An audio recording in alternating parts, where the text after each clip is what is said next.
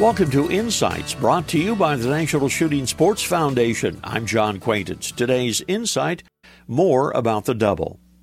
Here in the U.S., when one speaks of a double-barrel shotgun, one is usually referring to an over-under.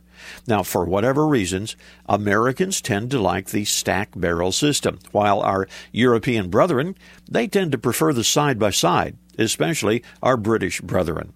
But truth be told, a well-designed and constructed double is a joy no matter how the barrels lay.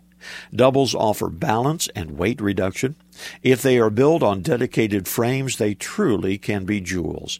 Doubles tend to be more of a hit-or-miss proposition, though, in terms of quality than their pump and their semi-auto counterparts. That's because a good double costs a lot of money. So poorly designed doubles abound at bargain prices, and that results in frustrated shooters who wonder what all the praise is about.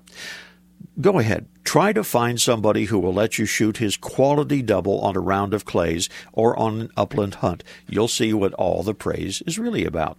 There's a reminder, visit us on the web at nssf.org/insights. Lots of information about the shooting sports and a chance to win a $500 shopping spree. This is John Quaintance.